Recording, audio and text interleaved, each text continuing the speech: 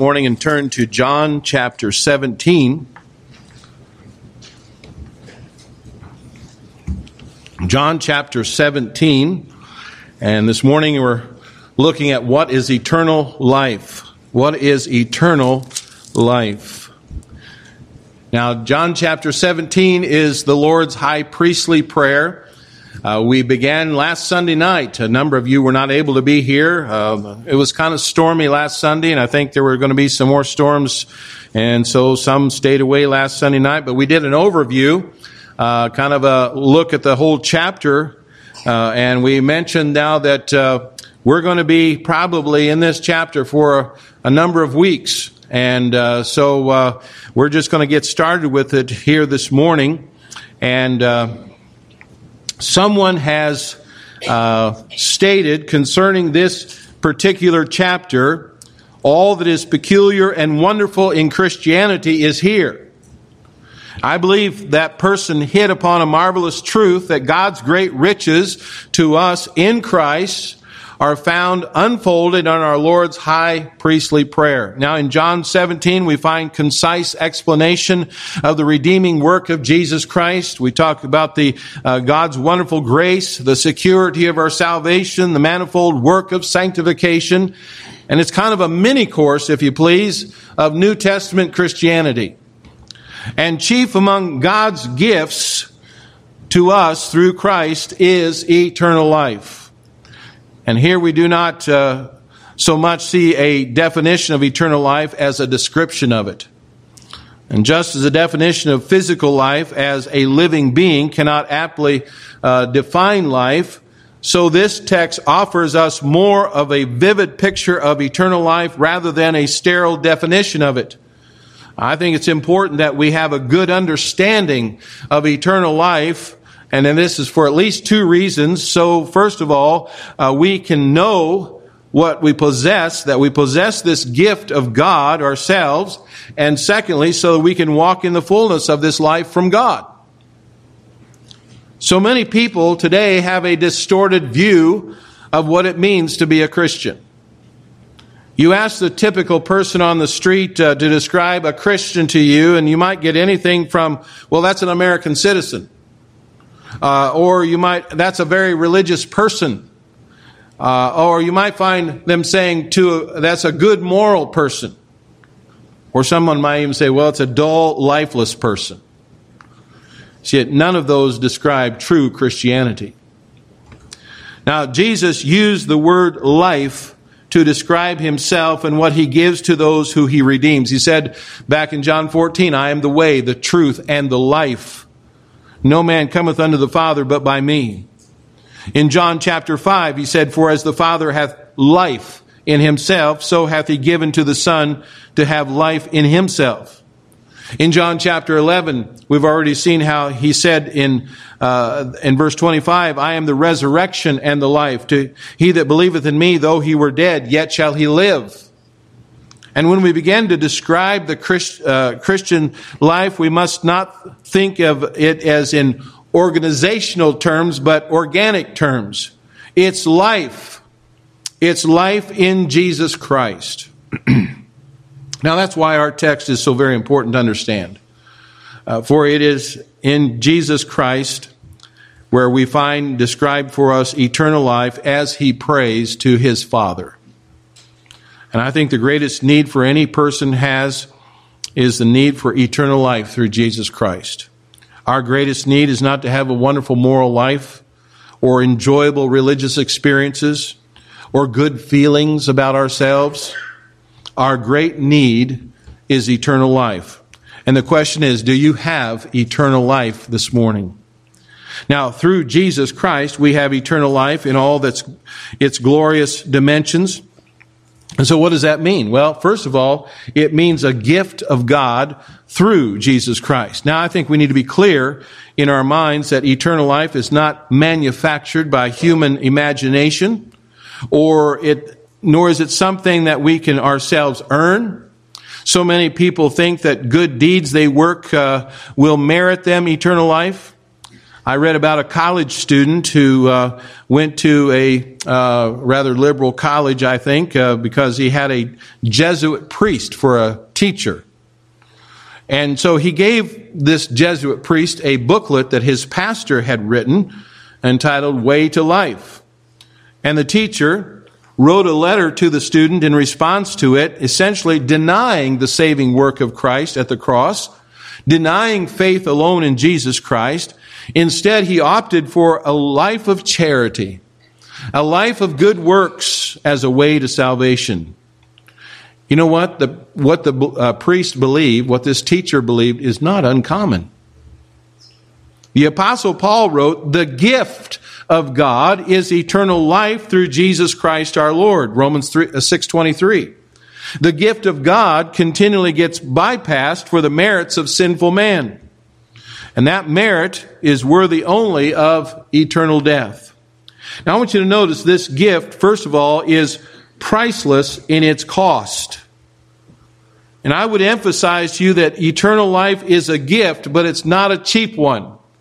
I'm sorry, guys, but I don't have expensive gifts for you this morning. You fathers, they're rather inexpensive. Now, I wish I could get you, every one of you, a nice Craftsman, or maybe a Black & Decker skill saw, or maybe even a whole table saw. That would be great, you know, if I could just do that. Or maybe something would be a new sports car. That would be great. No, and then you start saying, we sound like Oprah now. Wouldn't that be wonderful? But you know what? I could think of the most expensive gift to give you for Father's Day, and it still would not hold a candle to this gift. Amen. This gift was not bought at the bargain counters of the world with money. The gift of God is priceless. It's worth, and it's priceless in its cost. And we can see this clearly in Jesus' opening words. In John 17, it says, "Father, the hour is come."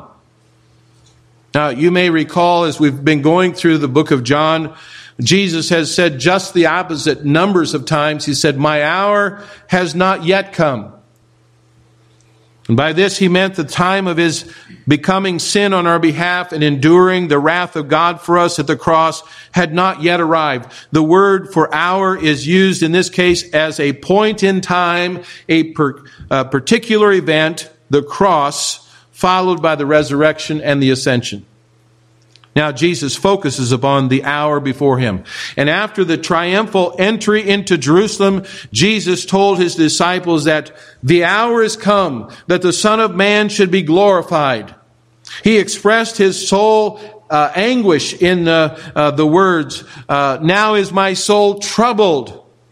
And what shall I say? Father, save me from this hour. For this cause came I into this hour. Father, glorify thy name." And then came there a voice from heaven saying, "I have both glorified it and will glorify it again." You see, here we see the wonders of the divine will unfolded for the redemption of God's children. The counsel of the Godhead before the worlds were created comes to its great climactic point in human history. The God-man, Jesus Christ, receives in his own body the judgment and the wrath of God toward sinners. At the cross, the wrath of a thrice holy God levels his holy justice upon his own spotless, blameless Son, so that those at enmity with him might be brought to a right relationship with him. Father, the hour has come. That was an hour of our redemption. It was there at the cross where divine justice and human sinfulness collided with the shedding of priceless blood of Christ in his atoning death. And all that was necessary to save sinners was paid at the cross. And that's why I hope you could sing with us, "I stand redeemed." I stand redeemed. Jesus declared, "It is finished." Paid in full. And so we say amen to the work of the cross. So we see the gift of God through Christ is priceless in its cost, but also it's particular in its distribution. The hour has come for a purpose. And that purpose is to accomplish God's redemptive work so that He might give eternal life. Eternal life is not something we give as a church. I can't give you eternal life as a gift this morning, men. That's not something we give as a church. It's the gift of God. It's bestowed according to His pleasure, His authority. And Jesus speaks of this divine authority by bestowing or distributing the gift of eternal life. And He begins by referring to His pre-incarnate authority, which was His before the foundation of the world. And you find here in verse 2, 3 uses of the word give.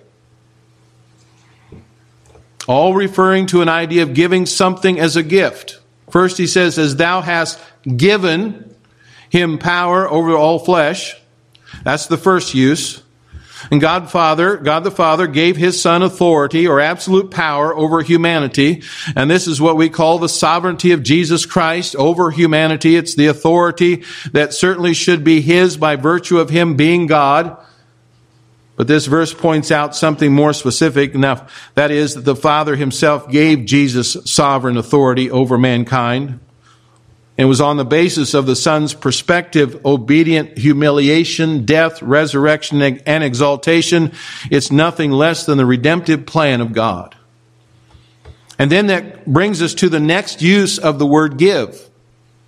As thou hast given Him power over all flesh, that He should give eternal life.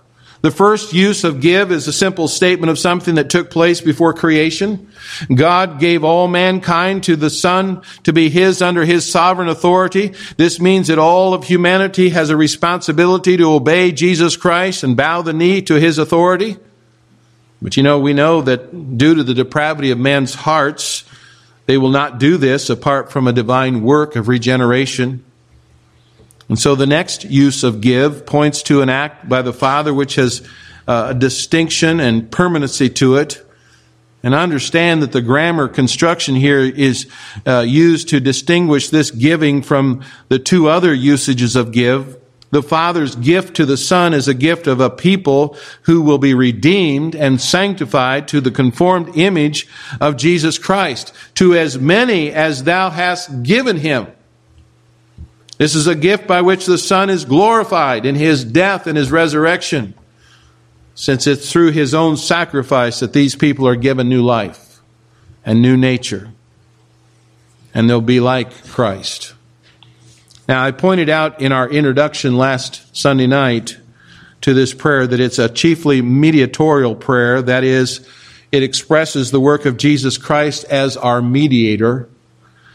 And His threefold office of prophet, priest, and king are exercised as our mediator before God. His mediation was not for potential redemption. It was not shedding of His blood to give man the potential to be saved. But it was an actual death for actual sinners to bring them into an actual redemption. You might ask, well, what is the value of knowing that? Well, if you know that Jesus actually died for you, then you can have confidence before God and assurance of eternity. Eternal life. Now, our responsibility is not to try to decide who the children of God are, but our responsibility is to proclaim and give out the good news of the gospel to whosoever may come. Personally, we have our assurance of salvation in knowing that Jesus' death was an actual death for us on the cross to save us. And we need to be thankful, as Paul said, thanks be to God for His unspeakable gift.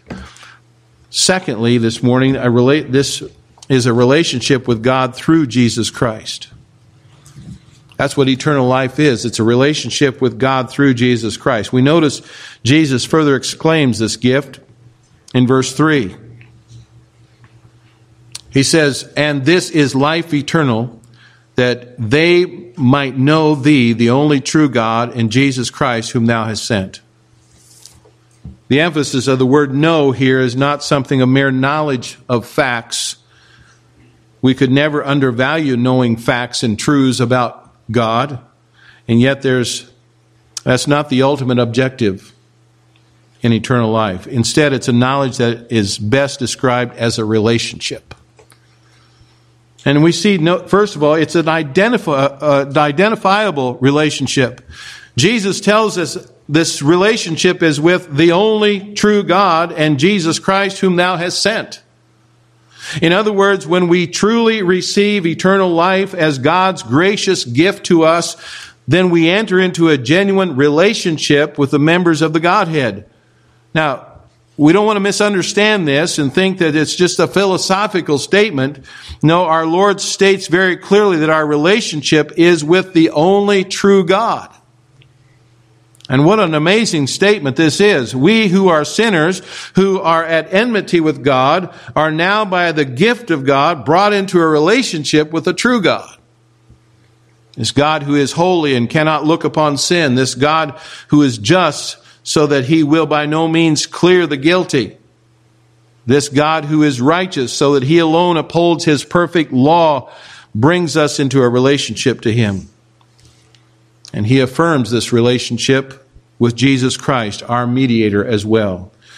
The emphasis is upon the fact that Jesus has been sent to us.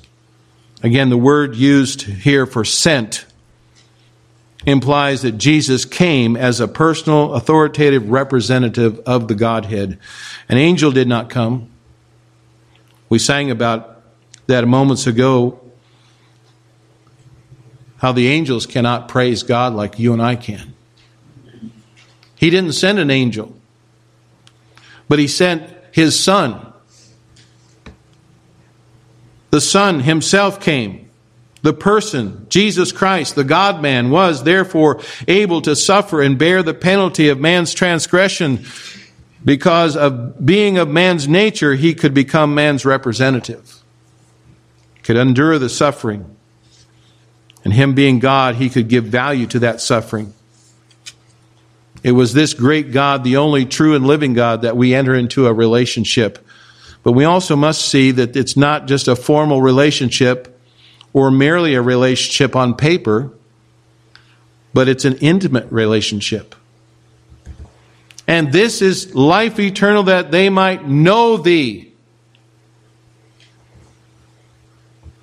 The word know means that our knowledge of him continues and continues. He's referring to a personal, intimate relationship with the living God, which grows as the years press on. Does not mean we know about God, but we know God. It's an experiential knowledge of God. It's a subjective experience of God grounded in objective truth concerning God, which he has given to us in his word. And this intimate relationship develops our trust, our obedience, our worship, our prayer, our meditation, and our study in the word, our contemplation of God. And I think we need to realize that we're on holy ground with this kind of thinking, for the living God has affected our redemption so that we might be brought into this kind of relationship with him. It's an intimate relationship. Certainly there are ways in which we think, well, if I just know about God and I know a lot of passages of Scripture, I know a lot of facts about him, that's enough. No, it's got to be knowing God. And we have to have a deep relationship with him. Even as the hymn writer said, Jesus, I my cross have taken all to leave and follow thee. Destitute, despised, forsaken, thou from hence my all shalt be. Perish every fond ambition, all I've sought and hoped and known. Yet how rich is my condition. God and heaven are still my own. It's a relationship with God. And then thirdly, it's a life with God through Jesus Christ. Now, Jesus called our relationship to him this thing we term Christianity. He called this relationship eternal life. He said, and this is life eternal, that they might know thee, the only true God, Jesus Christ, whom thou hast sent. And eternal life is two-dimensional. First, it's a full life. The idea of eternal life does not mean referring to one day going to heaven. Yes, it includes that, but Jesus spoke of eternal life as a present reality. He said, this is life eternal. He did not say, this shall be life eternal. Now, there is much more to come, indeed. But there is so much right now, if we would just stay awake every day for 1,000 years, we could not begin to fathom the depths of eternal life. Eternal life demands that we see our relationship to Christ in terms of reality, a life of fullness. He said, I am come that they might have life and that they might have it more abundantly, in John 10:10. Paul had something of this in mind when he expressed it in his prayer for the Ephesian believers in Ephesians chapter 3, beginning in verse 14, where he said, for this cause I bow my knees unto the Father of the Lord Jesus Christ, of whom the whole family in heaven and earth is named, that he would grant you according to the riches of his glory to be strengthened with might by his Spirit in the inner man, that Christ may dwell in your hearts by faith, that ye being rooted and grounded in love may be able to comprehend with all saints what is the breadth and length and depth and height, and to know the love of Christ which passeth knowledge, that you might be filled with all the fullness of God. Now unto him that is able to do exceedingly abundantly above all that we ask or think, according to the power that worketh in us, unto him be glory in the church by Christ Jesus throughout all ages, world without end. Amen. See, the essence of this is that eternal life Jesus Christ is giving is something of his life which he experienced in perfect fullness while he was here upon earth. Now, he lived as a man in dependence upon and delight in the Father. The same joy and peace in life which he spoke of is that the same fullness that he gives to you and me. That grace, that faithfulness, that gratitude he lived out in the face of suffering, he gives to us as we face the demands of life. John wrote, and of his fullness have all we received, and grace for grace. You see, his continual supply of divine grace, he gives us more and more of his glorious life and his fullness. He's bringing some of heaven into our own souls that we might have a foretaste of the glories ahead. Listen, we really cannot make it in this life without his life being imparted in us day by day.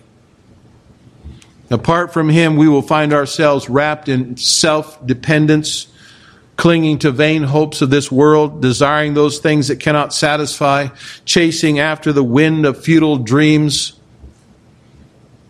You think of many terms which describe the life we have and the relationship we enjoy with Christ.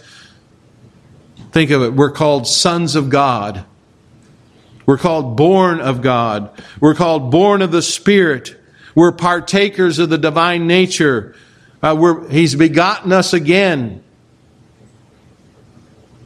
All of these terms describe something that overflows with life and fullness.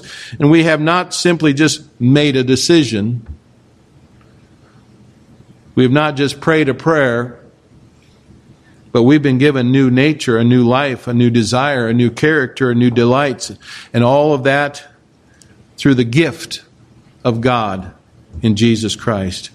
It's not only a full life, but secondly, it's an enduring life. Eternal life does not only have the idea of quality, but quantity or duration. Eternal life implies that God has started what he has started. He will never stop. The blessed hope of the child of God is that though we face untold ills and troubles and difficulties in this world, life is not over for us. Now, our bodies may become racked with pain or disease, but life is not over. Our life does not consist simply of 70, 80, 90 years as we walk on this earth. We're going to go on forever in the presence of our Lord. Jesus gets to this point toward the end of this high priestly prayer down in verse 24 where he says, Father, I will that they also whom thou hast given me be with me where I am, that they may behold my glory which thou hast given me, for thou lovest me before the foundation of the world. Someone might ask, well, Pastor, what is heaven like? I could only fumble around for a while to try to describe it to you.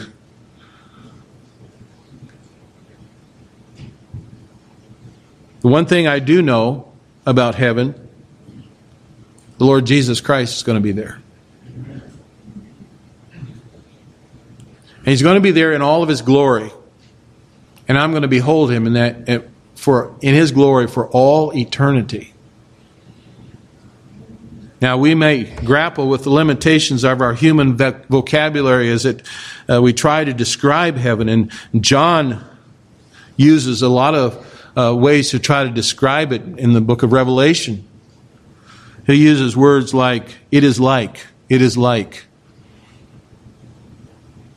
Similes, metaphors. And one day the similes will be gone and we will see the magnificent in person, face to face. Now, I have to admit that often I'm grieved, as one preacher put it, for the hootenanny ideas of heaven. There's some weird ideas out there what heaven might be like. And some of it's put out forth in what's called gospel music, but some of them have a man-centered, worldly view of heaven. Listen, whatever heaven is like, you can guarantee that it's the most God-centered, God-glorifying, God-consuming, God-honoring, God-focused place in eternal existence. God's throne is at the center of it. The Father and the Son are going to illuminate it with their glory. And we're going to see Him as He is. We're not going to be floating around like some cartoon character, having conversations with St. Peter at the gate and so forth.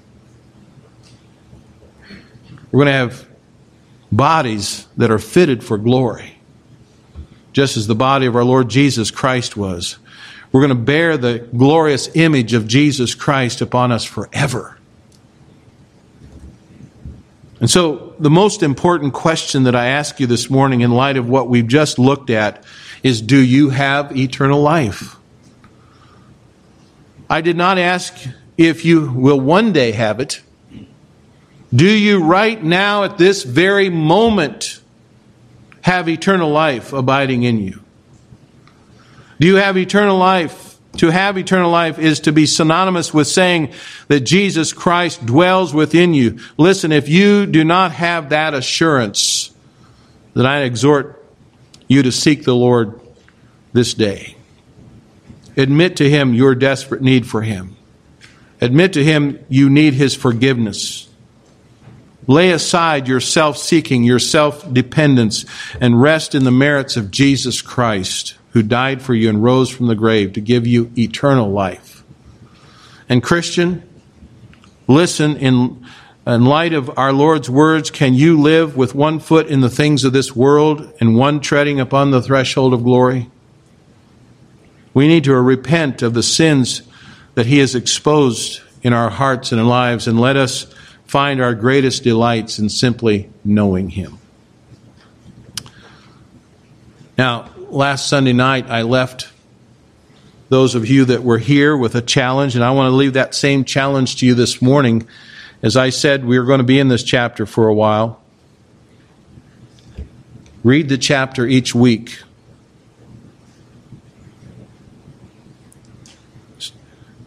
It's going to be for about 10 or 12 weeks. Read the same chapter every week. You say, well, that might get kind of boring. No, I think you'll find some new truths and some new understanding as we go through it together. And then pray for this preacher. I might clearly examine my own heart as I study, and I might proclaim this text with authority. And then pray for us as a church body. We might see the incredible unity of our Lord given to us, and we can walk in it faithfully as a testimony to His grace. And I challenge you to do that as we look at this wonderful chapter of John chapter 17. Let's bow in prayer.